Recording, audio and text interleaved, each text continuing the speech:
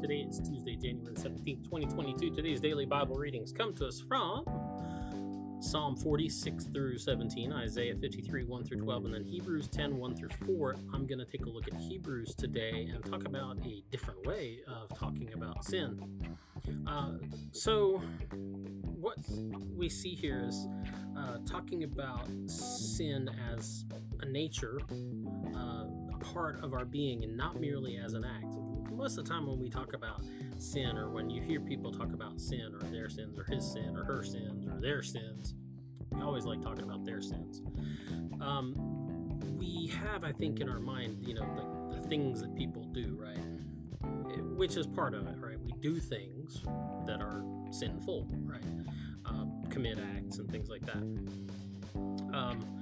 So it's like the individual transgressions, and that's what we usually think of sin as a nature, instead of sin as a nature or part of being, not just an act or individual transgressions, I'm trying to say. So Paul, and I put Paul in air quotes here because this is Hebrews, traditionally attributed to Paul, but we don't really know for sure, so just say Paul. Paul speaks of it more like it's in here in Hebrews, he's speaking about sin more like it's a defective part or an illness that let's say must be removed from a person to make them whole. That's the language that we see going on here. It's a thing within you that needs to be dealt with, right?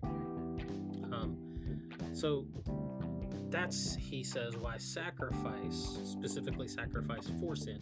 Keep in mind that in the ancient world and in the world of the Old Testament, not all sacrifice was just about sin. There were shared offerings and shared sacrifices. I think I've talked about this before. The idea is if you're going to have a bunch of friends over to the house for, some good beef barbecue, there was a specifically proper way to sacrifice, to kill the animal, and the idea is to offer a portion of that to God as kind of a Thanksgiving, well-being, friendship offering.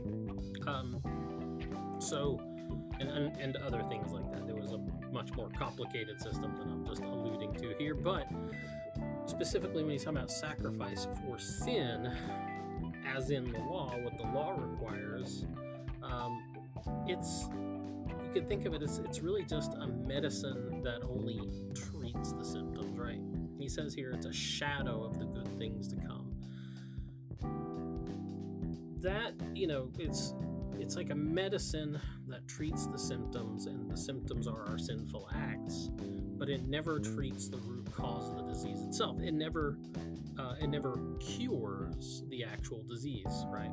And so the system of sacrifices for sin, they just deal with the sins themselves, the guilt from those. They never deal with the actual thing that's causing you to do all these things, the root of your being, right? They're not curing that. And he says it just serves to remind us that there is a problem. It's just a shadow of the real thing. It's like having to take a medicine every day to alleviate the symptoms of a disease that you can't get rid of.